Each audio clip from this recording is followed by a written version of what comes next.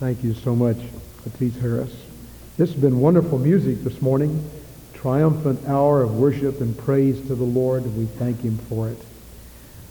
I'd like to ask you to turn your Bible to two passages of Scripture, Habakkuk chapter 3 and Matthew chapter 23. Habakkuk chapter 3 and Matthew chapter 23. And while you're turning there, let me mention these people that we need to pray for in a special way. Regina Willoughby, her daddy lives in Louisville, and he called me this morning and asked that we remember his daughter, who is in the hospital, in prayer. Ms. Millie Gray's mother has been in the hospital this week, and let's remember her.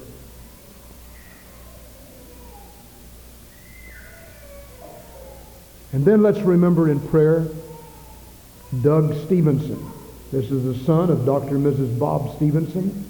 He was in a very serious automobile accident last week and could very well have been killed. The car was totally demolished, but God performed a miracle in getting him out of that tragic accident. Let's pray for Doug and for God's hand on him and for his mom and dad. Then let's remember Brother Lonnie Cook. Brother Lonnie and Miss Grace have gone to Mississippi. Their nephew, Steve Cook, who has been in our church many times, used to live here, the son of Larry Cook. Steve was killed in an automobile accident Friday night. He's their only child. He was 18 years old, and you can feel the hurt that they feel. So let's pray for them and ask God's hand upon their lives during this time of very severe hurt. May we pray together. Our Father, we thank Thee for the privilege of being in God's house this morning. We pray that the Lord will speak to every heart. May there be revival, a rekindling of God's power and love. Bless these whose names we've mentioned, and many others who are on the hearts of your dear people. May the Holy Spirit do His work of conviction and conversion. We pray in Jesus' name, amen. In Habakkuk chapter 3, it's a little hard book, a book that's a little hard to find. It's pronounced like tobacco, only it's called Habakkuk with a K on the end. And Habakkuk would not like to be associated with tobacco. Habakkuk was a great evangel in the days when Babylonia was about to come over into the land of Israel and invade that land and take captive the people of Judah. And we need to remember that Habakkuk's, the whole book, there are just 3 chapters, but the whole book of Habakkuk is arguing with God. Now, you can't get very far arguing with God. God says it, and that's the way it's going to be.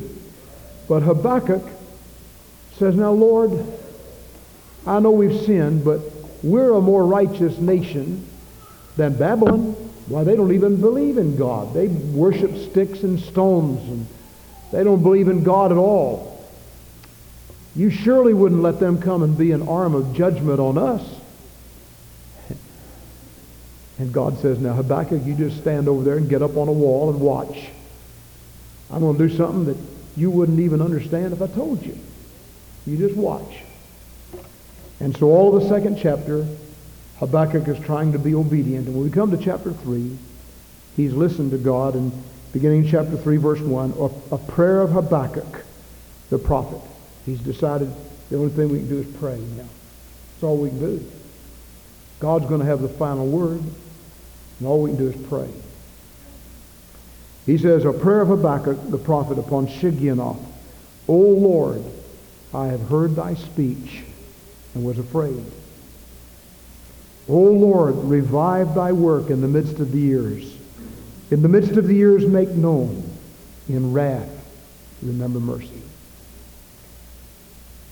Now, Habakkuk has changed his prayer a little bit. Earlier he was saying, now, Lord, you wouldn't allow Babylon to come in here and be an arm of judgment on us. You know you wouldn't do that. Well, we're more righteous than they are. That wouldn't be fair. But during the course of communion with God, Habakkuk learns a whole lot. And God says, no, you just stand up on the tower, write the vision, make it clear, and the parts you don't understand, just ponder. And after a while, I'll make it clear to you. But you wouldn't understand if I told you all about it now. So many times in life, that's true. You will understand it better by and by, but we don't understand it right now. We don't understand the trials and the heartaches and the hurts and the tribulations and the difficulties that come right now. We don't understand it. The sorrows. I'm speaking to people right in this room this morning and by radio who have gone through tragic things, hurtful things. You've wondered, where is God in all this? God says, you just stand on your tower. If I told you all about it, you still wouldn't understand it right now. Later on you will.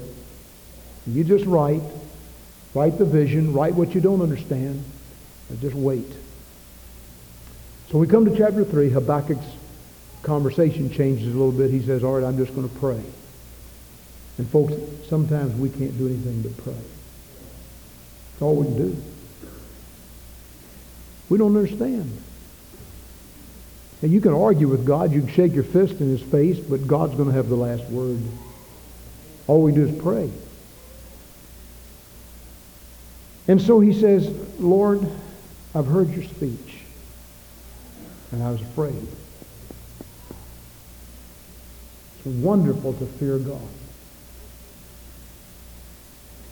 And if you look closely at the word, I was afraid, he doesn't mean I'm scared to death. He said, fear has been stricken in my heart. I stand in the fear of God. Ladies and gentlemen, when we stand in the fear of God, God can do something for us. God can do something through us. It's when we sort of get on buddy-buddy terms and we think, well, God's going to do everything all right, and he's just some big old buddy that lives upstairs and everything's going to be all right. That's when we have trouble. But when we say, I fear God, I've heard your speech, Lord, and I realize that you're in charge of things. The Lord God omnipotent reigneth. I'm just going to wait on the Lord. Then God can begin revealing things to us. And so Habakkuk says, now Lord, I've heard your speech and I was afraid. O Lord, revive thy work. Lord, the problem is not with you, it's with us. It's not that you're more righteous than to come in and punish us with a wicked nation. The problem is with us. Lord, I've heard your speech and I'm afraid. O Lord, revive thy work. And I know that even revival is in your hand. We can't even work it up. So I'm going to try praying. Lord, revive thy work. In the midst of the years, make known. Lord, it's time for you to work. We've done what we can do. We've accomplished some puny little things, but Lord, it's time for you to work. You ever stood in a hospital beside somebody that the doctors have given up on?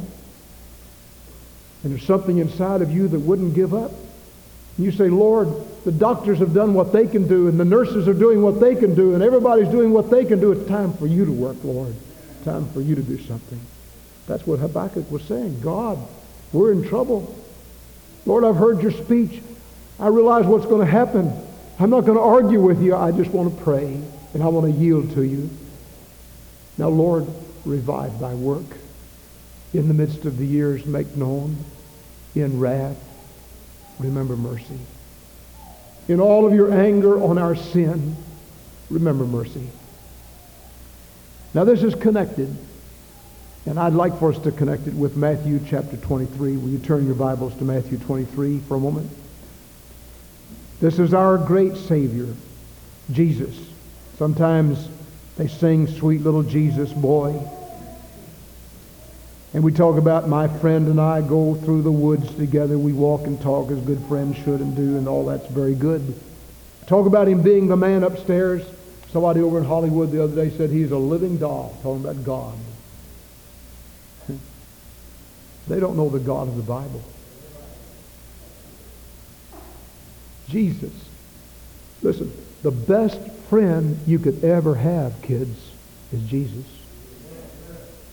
The best friend a teenager could ever have is Jesus. The best friend a young adult in married life, the best friend you could ever have is Jesus. The best friend as you approach the sunset years is Jesus. And Jesus said, "Come unto me, all ye that labor and are heavy laden. I'll take my yoke upon you and learn of me, for I am meek and lowly in heart, and ye shall find rest unto your souls. I'll give you rest." That's the same Jesus. Then we come to Matthew 23, looks down at the hard-hearted and the people who don't have any contriteness, and he issues 8 warnings. 8 warnings. Woe!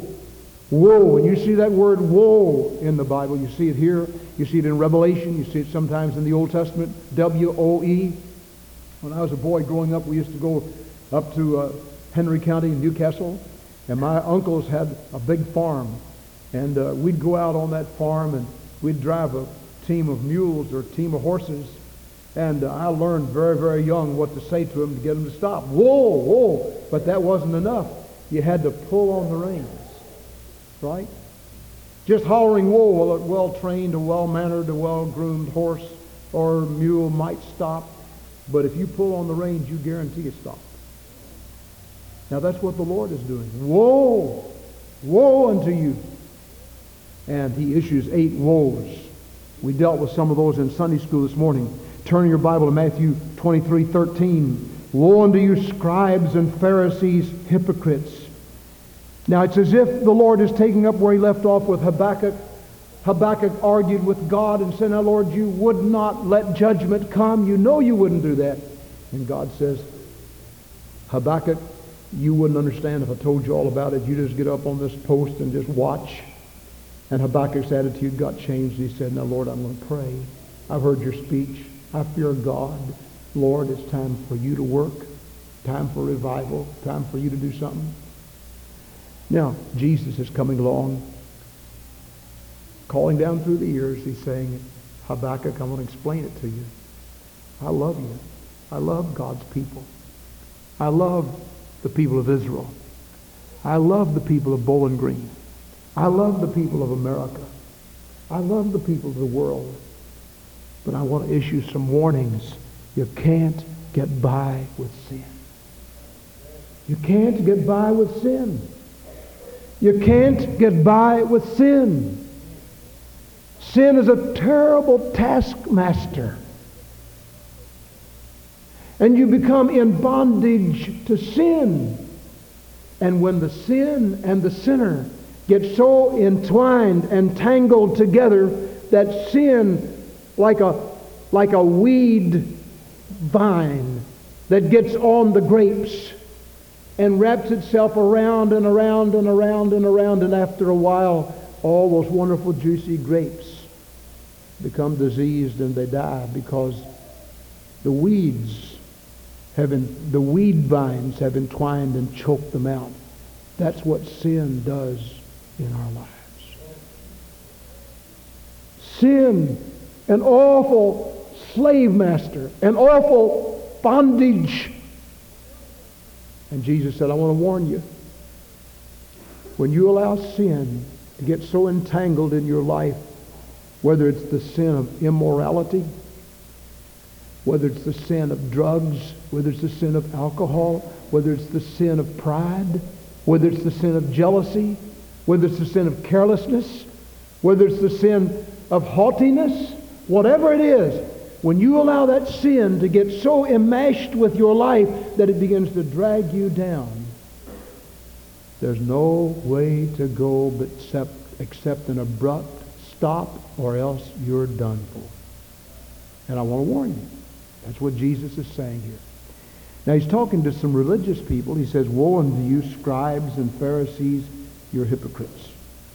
You shut up the kingdom of heaven against men. You neither go in yourselves nor permit others to go in. In verse 14, woe unto you, scribes and Pharisees, you devour widows' houses, and for pretense make long prayers. You like to make a show. Verse 15, woe unto you, scribes and Pharisees, hypocrites, you compass sea and land to make one proselyte, and when he is made, you make him twofold more the child of hell than yourselves. Verse 16, woe unto you, you blind guides who say, whosoever shall swear by the temple, it is nothing, but whosoever shall swear by the gold of the temple, he is a debtor. You fools and blind. Verse 23, woe unto you, scribes and Pharisees, you pay tithes of mint and anise and cumin, and have omitted the weightier matters of the law, justice, mercy, and faith. These you ought to have done, and not leave the other undone. You ought to tithe, but don't gloat about it. Don't get so puffed up that you say, well, I gave my tithe, and then you don't have any love or mercy or justice or kindness in your life. Jesus said, you ought to tithe. Some people say, well, tithing isn't in the New Testament. Sure it is. Matthew 23:23. Jesus said, you ought to do this. But he said, don't gloat over it. If that's all you do, you've neglected some other things. Love and justice and mercy and kindness. And some people are like that.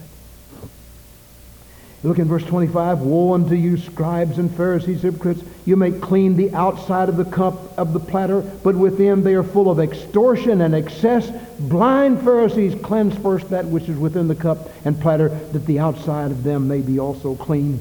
Jesus says you need something inside of you. All you are is an outer shell. There isn't anything deep inside. Have you ever known somebody, listen, this is a tragedy. Have you ever known somebody you really, first impression of them, what? Person's really great. The more you got to know them, the less you thought of them.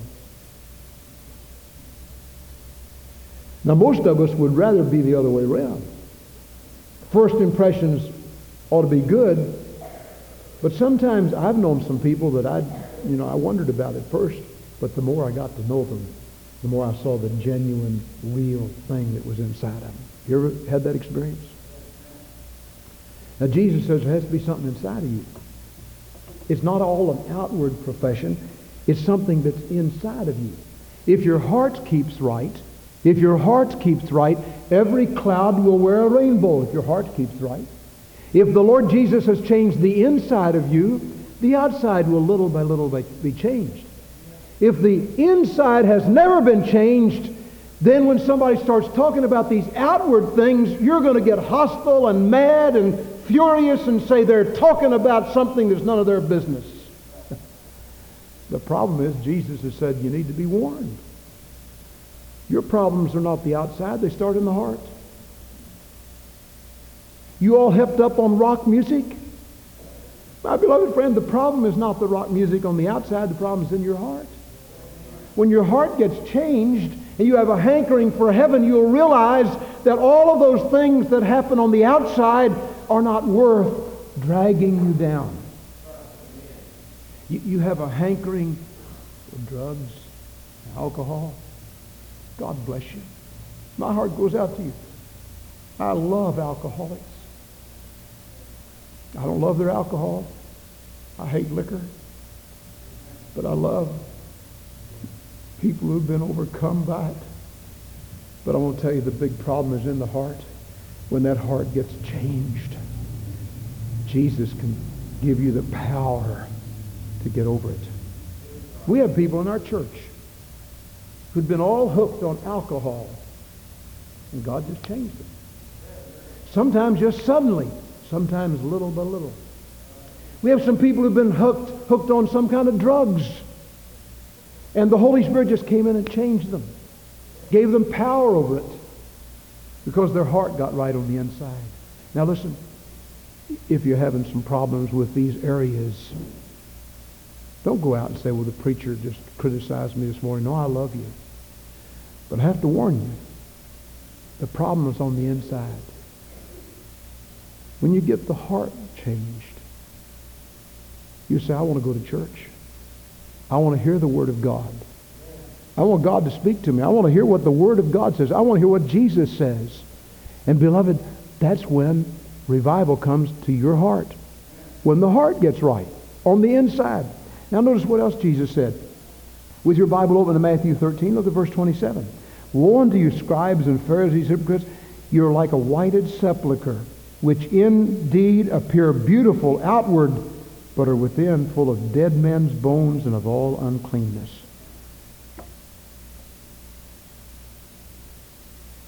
Now, I want to give a little illustration that not everybody can identify with, some will. I like to go through the cemeteries. A lot of times I drive through the cemeteries and look at the graves out there of people that I've been present when they were buried. I've ministered to them in life. I weep a little bit by their grave.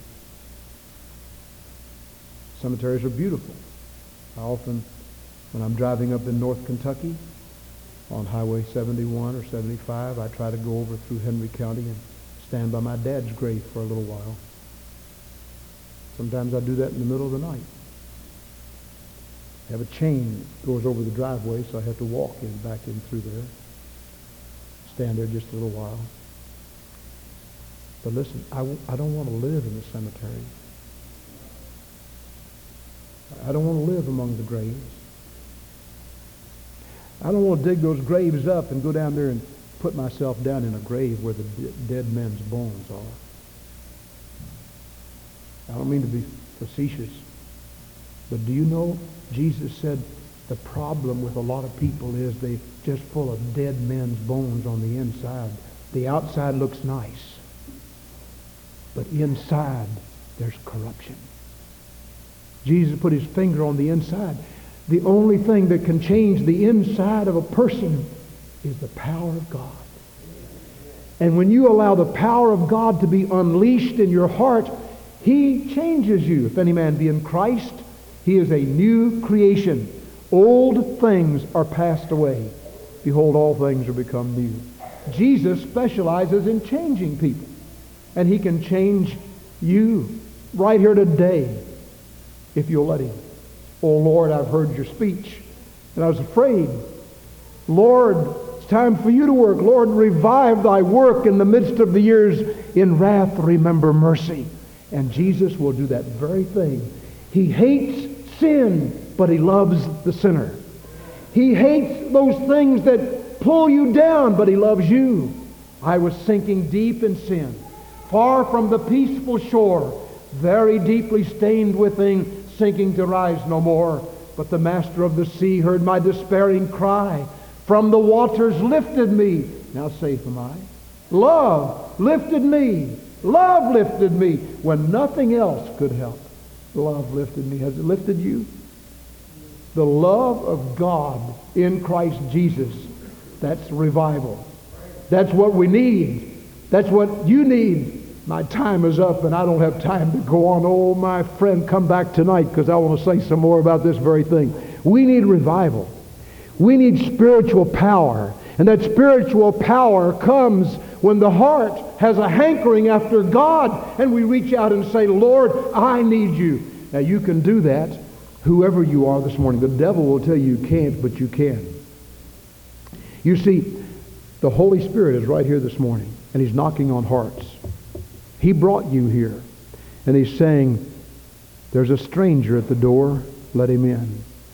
He's been there off before. Let him in. He will speak and bring peace to your heart. That stranger is Jesus. The doorknob is on the inside. And if you'll open the door and say, come in, Lord Jesus, he'll come in. And he'll sup with you. And he'll be your friend. He'll forgive you. And the blood of Jesus Christ, God's Son, will cleanse you from every sin, and you'll be liberated into the glorious liberty of the children of God. Would you like that? You may have already started toward heaven. You may have said, well, I've been saved. You need to make that public. You need to let everybody know about it. You may say, well, I've done that. Well, you need to follow Jesus in baptism and serve him. Do what God tells you to do. There's somebody here today who needs to take a brand new stand for Christ. You've started maybe a long time ago to the Lord, but you got sidetracked along the way. And the garbage of the world has gotten inside. It's inside. And you need to come and say, Lord, I heard your speech, heard what you said this morning, and I was afraid. I have the fear of God in my heart. Lord, revive my heart. Do something inside of me, and he'll do it. Let's pray. Every head bowed, every eye closed. Let me close by saying Jesus is the Son of God. He has power to change every life in this room this morning and within the sound of my voice if you'll just let him. Let him into your heart. God help you to do it. Our Father, we pray that just now somebody will say yes to Calvary, yes to the cross, yes to Christ, and no to self, and no to the devil, and no to hell. In Jesus' name, amen. Let's stand, please.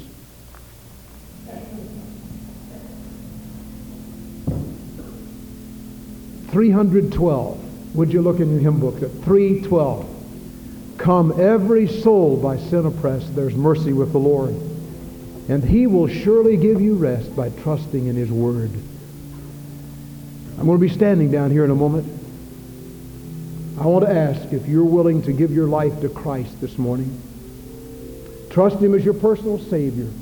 You come and just say, I want to give my heart to Jesus today. Will you do that? God will help you to do it. You may have already been saved and you need to come and take a new stand for God.